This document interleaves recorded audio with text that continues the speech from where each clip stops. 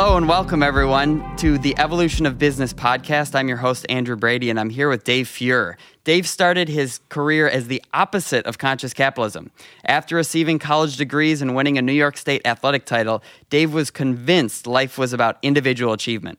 But being diagnosed with cancer twice in his 20s and then losing his father to cancer caused a profound evolution. My favorite word, of course.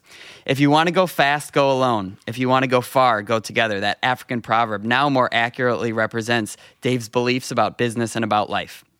I'm really looking forward to this discussion today because Dave is now the co-founder and CEO of Grit Health, and that's Grit with a Y because there is no I in Grit. The first healthcare company started and run by young adult survivors and caregivers. Grit's purpose is empowerment of individual decision-making. They're making healthcare more human by giving people information to make decisions that reflect their life, not just their disease. And through Grit's free app called Stupid Cancer, they are empowering people in every state and across 80 countries with information to live on their terms. Welcome, Dave. So glad to have you today. Thank you. It's my honor. I'm really excited to be with you today.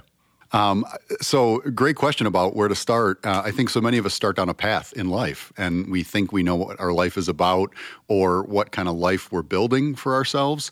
And for me, that involved college. It involved being an athlete. It involved a lot of the things that, dreamily we hope our life will become. And midway through my 20s, I had my first cancer diagnosis. And that was an interruption, but it wasn't really a profound change in my life. I had a second diagnosis a few years later, and that one really took away a lot of the things that I thought my life was going to become. My ability to be a father, for example. It took away my ability to feel well for a year, the really profound things in your 20s. And all of that kind of left me at this place of 30 trying to figure out what my life was going to become because the path I had started down had been changed so much. So what were you doing for work at that point? So I had finished my MBA at RIT here in Rochester. I had taken a job working for a consulting company, and I was a researcher. And, intellectually, I loved that because the work that I did was around innovation, and it was about understanding, who as people and what we're really trying to accomplish below the superficial level, right? Things don't affect us because of obvious reasons. They affect us because of sometimes very hidden reasons. And intellectually, I loved that career because my whole job and really passion was about uncovering those things that, drive people to do what they do. And so really I can only imagine it wasn't just out of nowhere that this idea for Grit and for the app came about. So tell me about how that maybe idea was seeded or how it evolved over time. And that's Grit with a Y, by the way, because there's no I in Grit. I don't want to take your tagline, but I do really like that. Thank you. Yeah. Like most things in life, I can claim no really brilliant moment. Like, I didn't fall off the toilet and the flux capacitor was invented, like Back to the Future. For me, it was more the process of trying to rebuild. And the first really major thing that happened was I met a community of young adult survivors and caregivers like me. And that community is called Stupid Cancer. And just finding others that could relate to what I was going through. And, it's almost like you don't have to explain because people just know when you have such shared things, especially things as intense as cancer. And it just sort of changed my life so much that I wanted to be a part of it, and I joined their board and really started to get involved. And it was around that time in 2013 that there really wasn't anything in mobile yet, especially for younger people with cancer. Everything was moving to mobile, and nobody was really doing it in a serious way. And we thought, boy, what a platform to bring people together wherever they are or whatever they're dealing with, because in the real world or the hospital, you might not see somebody, right? And that was the genesis of this whole thing. Wow. So tell me a little bit, because I'm thinking of the Grit app and also the Stupid Cancer app. Sorry.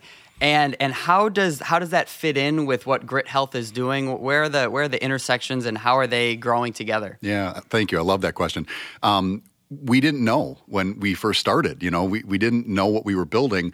We just knew that we wanted to connect people who felt as alone as we did. And so the first year that we launched this app in the world, there was 250,000 interactions of people just connecting. And, a young woman going through cancer, finding another woman at the same age with the same type of cancer, all of a sudden it's like, oh my God, I'm not in this on my own, Or caregivers, for example, don't want to burden their loved one. And so, allowing a caregiver to connect with another caregiver is such an empowering thing because they can be open without feeling like they're burdening their loved one, and these really private moments are what exploded the app. And really everything that we're doing now grew from just the desire to connect at those moments when we oftentimes feel really alone. So when you created the app, was there an idea of eventually it was going to turn into a business, or was it just kind of figuring out as you went along and looking 2 steps ahead? I wish I could say I was that smart. No, we literally had no idea where we were going. I think for us that was an advantage because we weren't trying to force something. We were just trying to allow something. And that's been the lesson for me in that, any idea, any sort of seed that you start with, idea is going to change. And us starting with that idea of just connecting people is what turned into everything that we're doing. So I can't claim any grand wisdom whatsoever. I think it's really interesting when talking about the app. I know that we've talked in the past about, some of the, especially people are concerned about the way that their data is being used, and especially the way that people are monetizing things. And you actually have a very unique kind of setup where it's basically all to benefit the I don't know if you call them, do you call them patients or? Community. Okay. Yeah, the community on the app. Yeah, because we're survivors and caregivers ourselves, that's a really big concern for us. And so it's a principle to us that we never do anything without asking that person first, right? We always want it to be on our terms. And so we provide information to people and ask them if they want to learn about different things, but we're never selling their data or doing anything without their sort of knowledge because we've been in that situation and we are in that situation. So it's part of what makes us who we are. And then, correct me if I'm wrong, but that allows them then to opt into certain studies or experimental procedures that are very hard for people to recruit for those. Yeah, absolutely. And we sort of work in a huge variety of areas. So tonight, for example, Callie Bevier, who's a young adult cancer survivor, and she was on America's Got Talent as a semifinalist. She's going to be on the app and do a live interview with what it was like to talk to Simon Cowell and to win the Golden Ticket Award. So that's Tuesday night tonight. And then in 2 days, we're going to have a program that's led by licensed therapists about dealing with depression and anxiety. And so that's very much a psychosocial support. And then next month, we'll do things about clinical trials, and really our platform is just a connection. And then whatever we choose to connect around is sort of how we use it. Wow. So I do want to get into kind of your own personal journey, but real quickly, for those that are interested, where can they find more about you, and kind of where are you right now in the growth path for Grit? Where do you see that going? Yeah. So the best place to find us is just Google Grit Health. It's GRYT.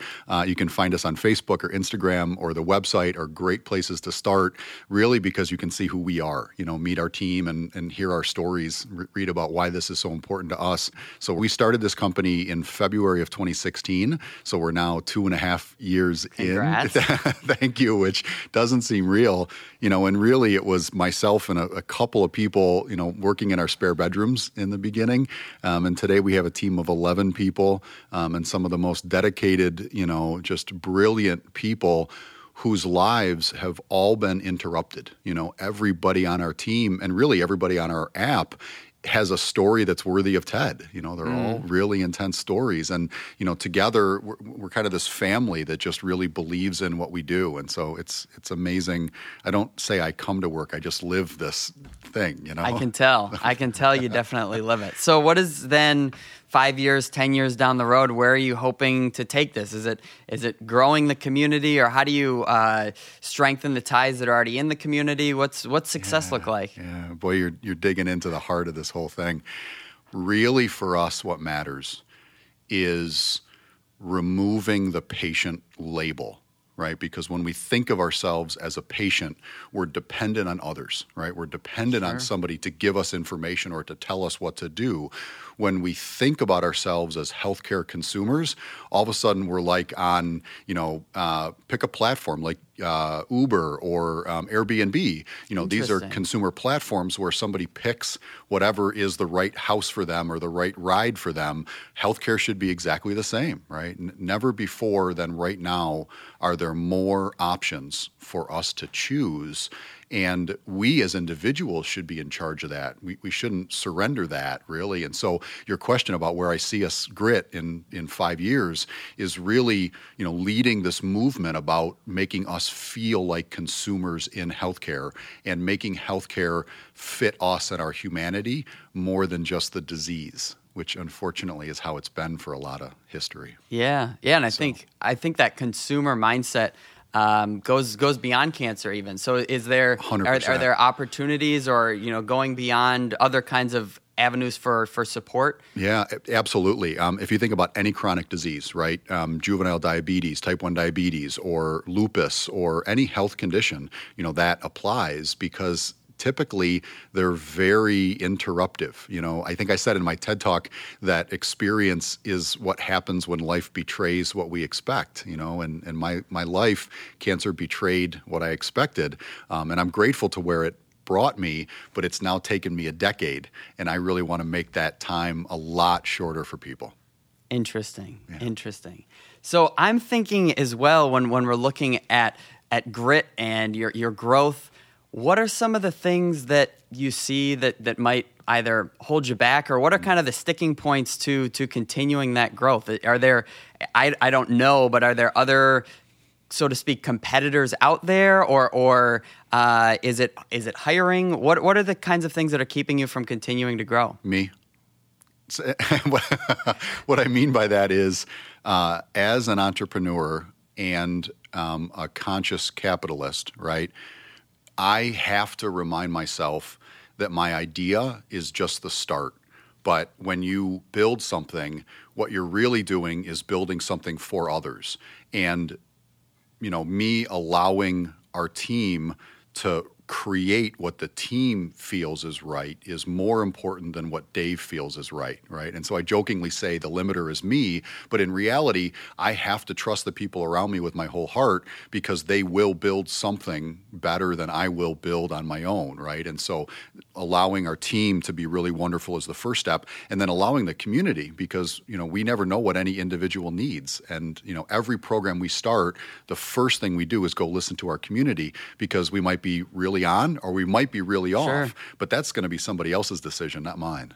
Interesting. So. Wow. So we're gonna have to already, or there's gonna have to be a part 2 of this. We can feel the rabbit hole starting to really burrow from this. No, because I'm really interested in. I guess that gives us a good segue to talk a little bit about your personal journey.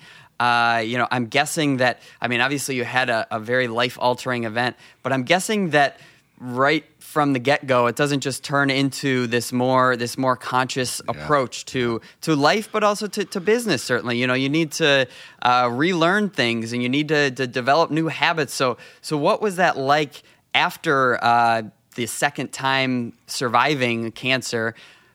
How do you start from? Did you start from scratch? Could you go back to an old job? Did you not want to go back because you had more of a purposeful mindset at this point? How did that start to happen? Have you ever seen the movie Castaway? Of course, with Tom Hanks? Yeah. I relate so much to that movie because I was flying along at 40,000 feet in the air, and then all of a sudden my plane dropped out of the sky, and I felt like I was on an island all on my own, and the things that I knew in my life prior to that point were gone. The things that I thought I had and was working toward were gone.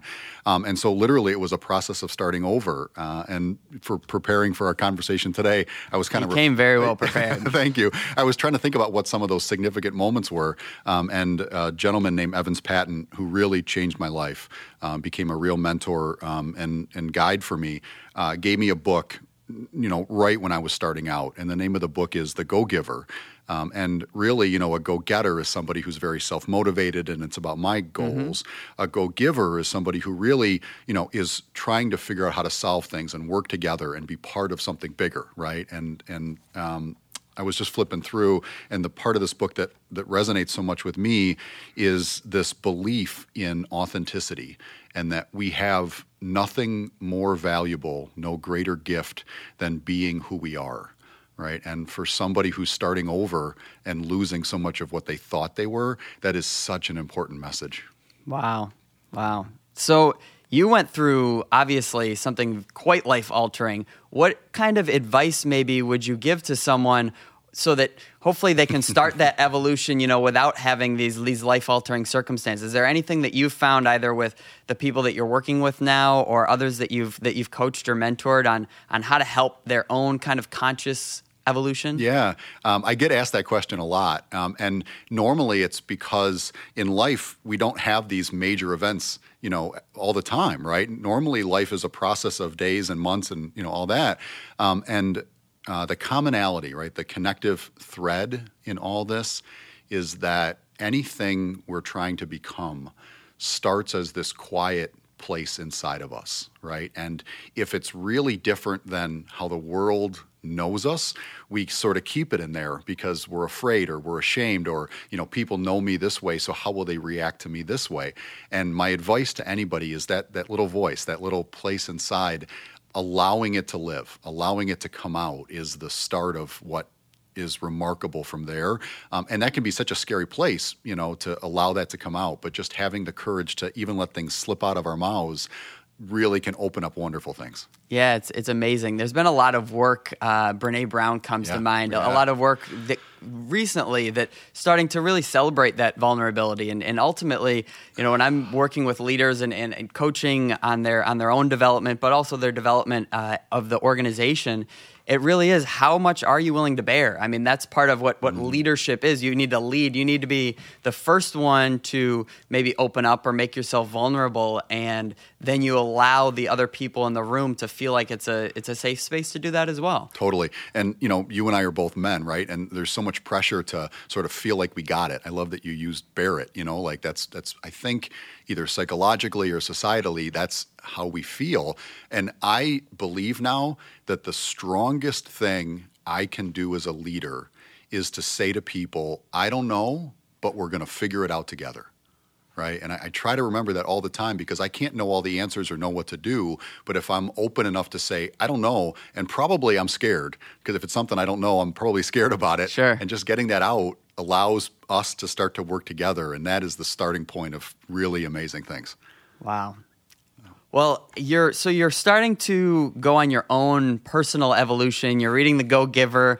It's hard for me to imagine in your intro that you were ever not a conscious capitalist because you so embody it now. But how do you start then to think about, was there a dissatisfaction with where you were in your career that it no longer felt meaningful? Or when did you start to think, I want to go more this entrepreneurial route, maybe even the cancer route? Yeah. Were those two things, did they come at the same time, or did you go entrepreneur and then decide later that you wanted to support cancer? How did that all come together? Yeah, it was a breaking point for me. My dad passed from cancer, and it was not a choice for me in that moment. It was, I'll call it a breakdown, right? I could not keep doing the work that I was doing, having just lost the man who was so significant in my life. I needed to do something about that, right? And that's the reason I became an entrepreneur, and the reason I left the life that I had was because I had to feel like I was doing something because of how awful it felt to be in that place where we can't help a loved one, And so much of what fuels me and what makes me never stop even when I'm tired is remembering how hard it is to be in that place, because that's something that I really want to make a difference for, right? And so all of that for me comes from that place of trying to get away from or make that better for others than it was for me. It's a beautiful, beautiful thing. Obviously, I have an affinity towards those father-son relationships, and how you can maybe stand on shoulders, but also build your own life from it. Yeah. So what was your dad's name? Craig. Craig. And tell everyone what Craig's famous quote, soon to be famous, the more you talk about it, because I absolutely love it. Yeah, thank you for bringing that up. My dad growing up had a motto, and his motto was the difficult we do immediately. The impossible just takes us a little longer, right? And that was how I grew up, believing that, we could take on impossible things and make them happen. We just had to believe in ourselves. And it's so interesting. I was at my cousin's high school graduation party last weekend, and my aunt, his grandmother, was there, and we were talking about the roots of that in our family, and she remembers hearing that when she was a child. Oh, wow. So was it my grandmother who started that, but my dad absolutely lived that life and passed it on to me. And, that's what I try to do in this work now. Hope is a tricky thing, right? When we're facing really awful things, it can be easy to lose connection to hope. And really our humanity and fighting for our life, right? Not just staying alive, but our life is what I care about. So. Wow. I need to sit with that one for a minute. That's yeah. Beautiful. I as well. As I talk, I realize I still learn perspective every day. It's a new life for me. So you have a business that you start, and really, from the core, has a very social mission, has a very purposeful way of being. How do you see business? What is the role of business in society in the future? I quote this statistic all the time that there's a recent Harvard study that 51% of millennials no longer believe that capitalism is the best way to organize our economy. And I truly believe that that capitalism is the best way to unleash innovation. Now, yes, it does need to be kind of balanced by a more sense of community and sense of oneness. But how do you see business having a role moving forward? Do you think it's possible to get the next generation to believe in it? You're certainly doing what you can, but what's that like in your mind? Yeah, the first thing I think of is that to me it seems like a lot of people think that you have to sacrifice doing well to be conscious. And I think it's the opposite. I think we do better by being conscious, And so for us, donating a part of our total revenue to cancer charities is it's not just something we do because we feel like we should. We believe that we're actually building people up and empowering the community through that work, right? And same thing with our team. Our employees are owners of the company. And we don't do that just because it's a nice thing to do. Like, they really are owners of this movement, And I think to separate and say, well, we have to think about profit over people or vice versa, they're not separate. To me, they go hand in hand. If you really want to affect something big, you're only going to do that by taking care of people. So Grit, when we founded the company, we all came together and identified our 3 core values, right? And for Grit, our core values are authenticity, be who we are; relentlessness, don't give up because it's going to get tough, right? And we know that. And community. And right, community is we only spend time around people who build each other up. And when you live that way, it's amazing how you attract people that are that way. And we push people away who aren't. And I'm okay with that because my role in life isn't to try to convert somebody. It's to try to build people up that really want to make a difference. Well, first of all, I applaud you for having only 3 core values because I can't tell you how many companies I've worked with, and just to get them down below 10, and I'm usually aiming for 5, but 3 is easy to remember, and those are impactful ones too. Thank you. But I think that's really important, right? Like, there's a danger in conscious capitalism, just like sustainability before, where people talked about greenwashing, where you may put out these great ads of how we're being green or going green, but how authentic is it really? And for you, obviously, in your company, everything that you do has to be in service of those values that you ascribe to. You're talking about the ways that you are trying to build up your team in that way, and I think about that all the time in terms of how do we bring these values to the organization, because as the values are seen by the people outside the organization, that really becomes your brand, right? Like, if people aren't seeing those values in their interactions with you, then the values are nothing but a plaque on the wall. But then those values, as they face internally to the people that you're working with, that's your culture. And we talk about authenticity. I mean, if the stated values that you have don't line up with the customer's experience and the other stakeholders' experience, that brand, and doesn't line up with the internal facing values, that culture, people are going to notice right away. Yeah. And so that's one of the things, too, that I think is really interesting, because a lot of people, as they're growing a company, they may say, oh, yeah, well, we're going to grow and we're going to get profitable. Then we'll think about that, either corporate social responsibility or whatever they want to call it. But it's kind of like bolted on later, and it's like a nice to have. And you were talking about how having purpose can be kind of self-reinforcing to the profits. But have there been any times as you've been growing where you've had to, in a perfect world, those things are always aligned, but have there been any times where you've had to maybe go away from a profit motive or take a longer term perspective to follow your purpose? Yeah. So in cancer, we call it pink washing. Just perfect. Like okay, I haven't heard that one. Yeah, so every October is pink washing, and every brand slaps a pink ribbon on their product, and 1/10 of 1 penny goes to that charity of their choice or whatever. And it feels so disingenuous a lot of times, because putting a pink ribbon, although I'm incredibly grateful for any money that people raise to do good, it's great. We need more of that, but really to live it as part of your brand and your culture is a very different thing. And sure.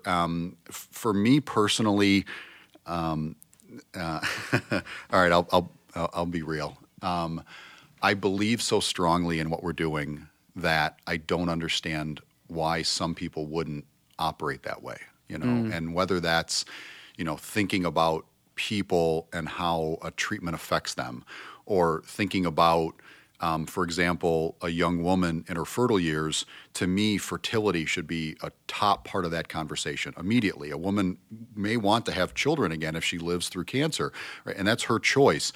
And the thing that I have to remember is the way I'm going to make a difference in the world is not to try to change people who don't believe that way, right? And we know pretty quickly companies or treatments that aren't thinking about the person, they stand out. You can feel pretty quickly if something is authentic or not. And we absolutely only work towards brands and partnerships that really live that way, right? And you can tell pretty quickly if somebody's just pink washing or if including somebody in how they operate is a part of their principles, and that's what we look for.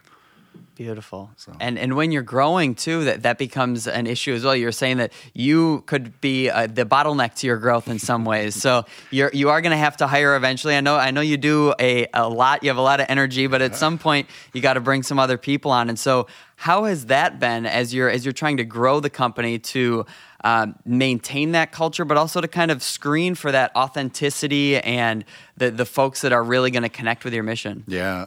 Fortunately, everybody that's with us now, we've known for a long time. We've all come from the community, and we have a lot of trust in each other.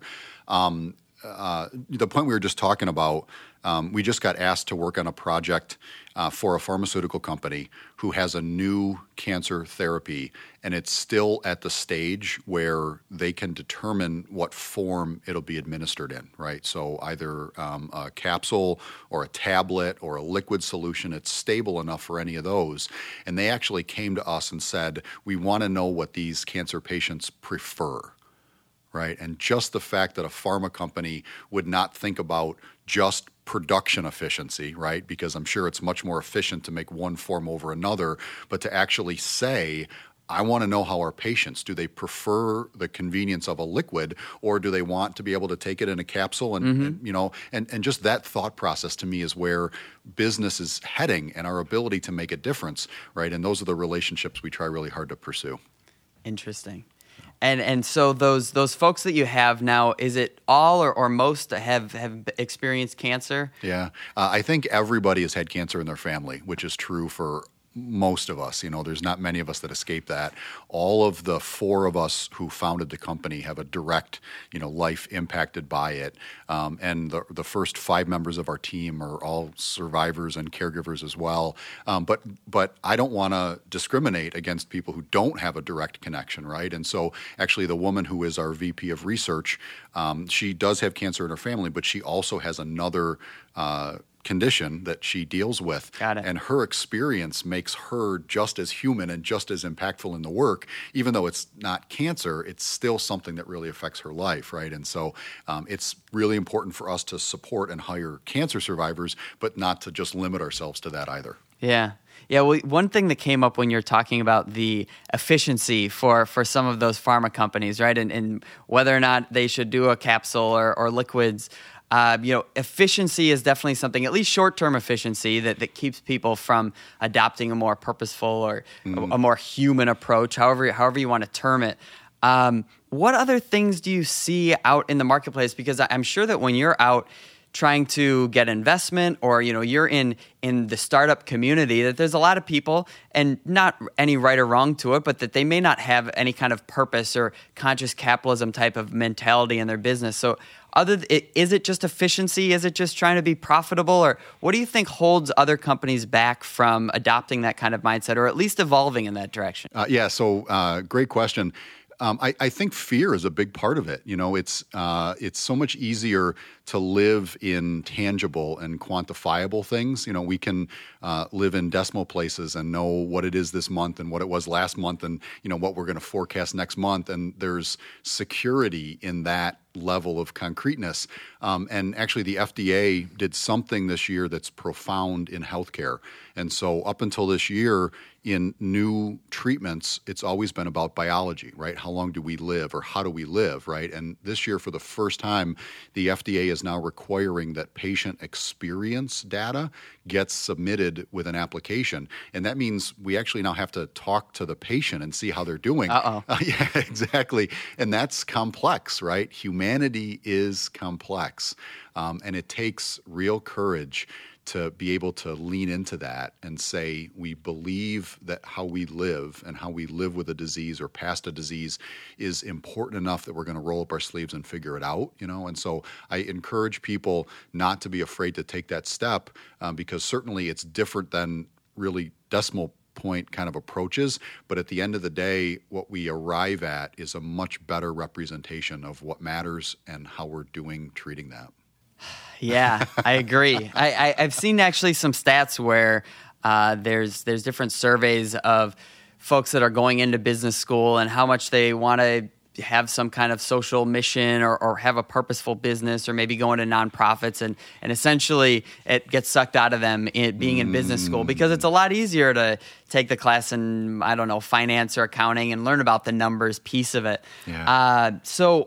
I'd love to see some of that changing. And actually, even here locally in Rochester, I see more and more that there's social entrepreneurship clubs, or Roberts Wesleyan has an Enactus program. So they are encouraging that more. But when you are interacting with folks who are on the startup scene, is there anything that you've found to be any little seeds that you can plant in their mind to start to get them to think that way? Or do you have anybody that's in your company that you're kind of mentoring, or how have you started to maybe pay some of this forward of the considerable learning and growth that you've had? Yeah, I'm so glad you asked that question. I do get approached a lot. I taught a class in entrepreneurship at RIT. A lot of times we have the startup, programs and all that kind of stuff come in and meet with us. And I love that because there's so much excitement about that. And my message to everybody, right, is what's the purpose? And if somebody can't answer the purpose in what they're doing, they can write eloquent business plans or create really sophisticated projections. But if they can't answer the purpose, then really there's no heart that's going to drive it forward, And my purpose, the reason I get up every day, is to empower individuals to find things that fit their life. Right, and I will deal with all kinds of financing hurdles and sales hurdles and hiring hurdles. But that's my purpose, and it makes those other challenges manageable because I never lose track of my purpose. And I want young entrepreneurs to really know what it is for them, because it's going to be hard. Right, back to relentlessness. And if you don't have an anchor, if you don't have something that you're willing to push through, the really hard stuff for, it's too easy to give up. And so my message to anybody is really spend time exploring purpose. And when I was 18, I didn't know it, right? it's easy for me to say it now, fast forward all these years, right? But purpose is something we learn, and it is what breathes life into everything else that is just the sort of abstract. Yeah, and I think that's actually something that I've seen, again, some research that shows that people almost get so scared about, why don't I understand my purpose? What is it? Where do I find it? And that's part of the reason I love this word evolution, right? Is you need to go out there and explore it. You need to maybe test a few things out. So I think that taking a little bit of pressure off yourself, that at 18 maybe you don't need to have that purpose all set, is important. How do you reassure people, right? I mean, this all involves risk, right? And searching for our purpose involves risk, right? How do you reassure people that it's out there and that it's possible? No, I think a big piece of it is helping them to see where other people have been in their shoes. I think that it requires vulnerability from leaders, like yourself, who can talk about the struggles that they've had, and talk about how they've been figuring out as they go along. In the rearview mirror, it all makes sense and it all seems linear, but we've all jumped around a lot of different ways. Actually, there's an exercise we use with a lot of leaders when we're introducing groups to each other on a retreat, and it's called the Lifeline. And people, if I was to ask you to introduce yourself, you'd probably give a bunch of the highlights, where you went to school, your family, those sorts of things. And what we actually do with the Lifeline is there's a line drawn down the middle of the paper, and it's map the highs and lows of your life. Wow. And so right off the bat, we're going to slug them. We're going to make them dig deep and talk about some of those things that have been a challenge. Because you don't realize how many things people have been through, how many things people are carrying around with them, whether it's a cancer diagnosis, whether it's caring for a loved one. There's all sorts of things that are invisible to us, and seeing some of that. And then actually, I applaud my father. We've talked a little bit about father-son relationships. He always gives his lifeline first. And he says, mine's the longest and probably the most screwed up.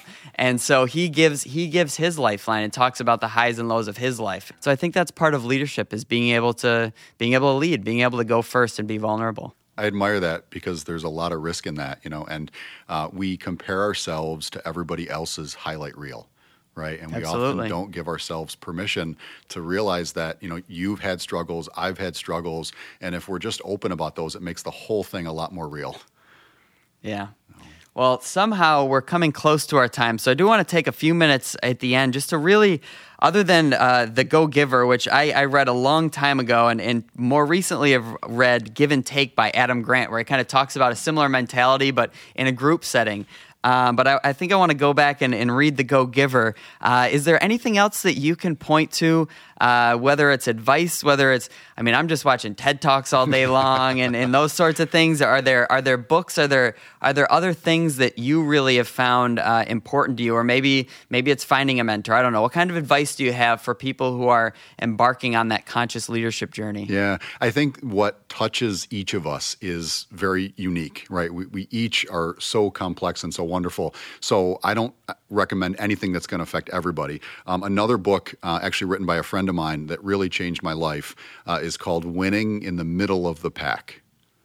Right. And very similarly, if we're used to, having to be on a pedestal or, finishing, right, in first place and all the competitive ways we're taught, winning in the middle of the pack is what life is like when you surround yourself with people that all move forward together, right? And for somebody like me who was an athlete and a bodybuilder and, I pushed myself to win a title, that's a hard thing, right? Because that's what I know. But that book really changed my outlook. And it's so funny. So Dave Richman, who wrote the book, went from, being a workaholic and smoker to being an ultra marathon runner. And he pushed me to do my first run. I'm not a runner. I'm more suited to leave potholes than sprints. But he encouraged me to run the Turkey Trot here in Rochester. And I remember being terrified. It's more comfortable for me to fly to China for work than it was to run a 5K in my backyard. Wow. And I started that race, and just the process of going through the starting gate with hundreds, actually it was more like a couple thousand people, I started to cry because that was one of the first things that I wasn't doing to come in first place, but it was something I was pushing myself because I wanted to be better and to be a part of something in that moment in my life. And it was just this beautiful moment of, I don't need to win, but I'm moving something forward, right? And so that book, Winning in the Middle of the Pack, had a profound impact on me. But ask people that you respect, because they will have similar books that have, just like you, moved you. Well, and now I've got my reading list just got a little bit, the stack just got a little bit taller. I haven't read that one, so that sounds like a good one. But I think it's on the U.S. News and World Report top 10 books that will change your life. Really? Yeah, the Bible is, I think, number one. Okay. And Dave Richman's book is on that wow, list. So that's pretty elite. Yeah. Well, if you would like to check it out, I would highly recommend seeing Dave's TED Talk. And you will see that he was, in fact, a bodybuilder, and it is not a photoshopped image. Where else, other than checking out the TEDx talk, where else can people find out about you? Just, I know you mentioned it earlier, but just to wrap up, where can they find more about Grit, or maybe the Stupid Cancer app? Yeah, I would encourage anybody to go to Facebook first, Grit, GRYT Health on Facebook. And the reason is we've really worked on sharing stories, right? And certainly I'm a part of that story, but there are also so many really powerful stories on the Facebook. And we actually do these couple-minute vignettes of people sort of telling their story. And in 2 or 3 minutes, you really get a sense of, some of these powerful evolutions people are going through, and watch a couple of them. And I think it'll be a really certainly moving, if not profound, experience. Wow, Dave. It's been an absolute pleasure. Thank you so much for coming on. It's been my honor. Thank you. You are definitely an exemplar of conscious capitalism, and it's fun to watch this evolution. And as I mentioned, I think we're going to have to, somewhere down the line, do another one of these, learn a little bit about how you continue to evolve and grow. And so thanks so much for coming on. My pleasure. Thank you very much. This episode is brought to you by Wicked Squid Studios, Rochester, New York's premier podcast development team. The Wicked Squid family brings ideas to life through the art of audio production. From custom jingles and creative services to studio memberships and educational curriculum, their outfit strives to empower all members of society to build a more equal and colorful world. Learn more about their operation at wickedsquidstudios.com.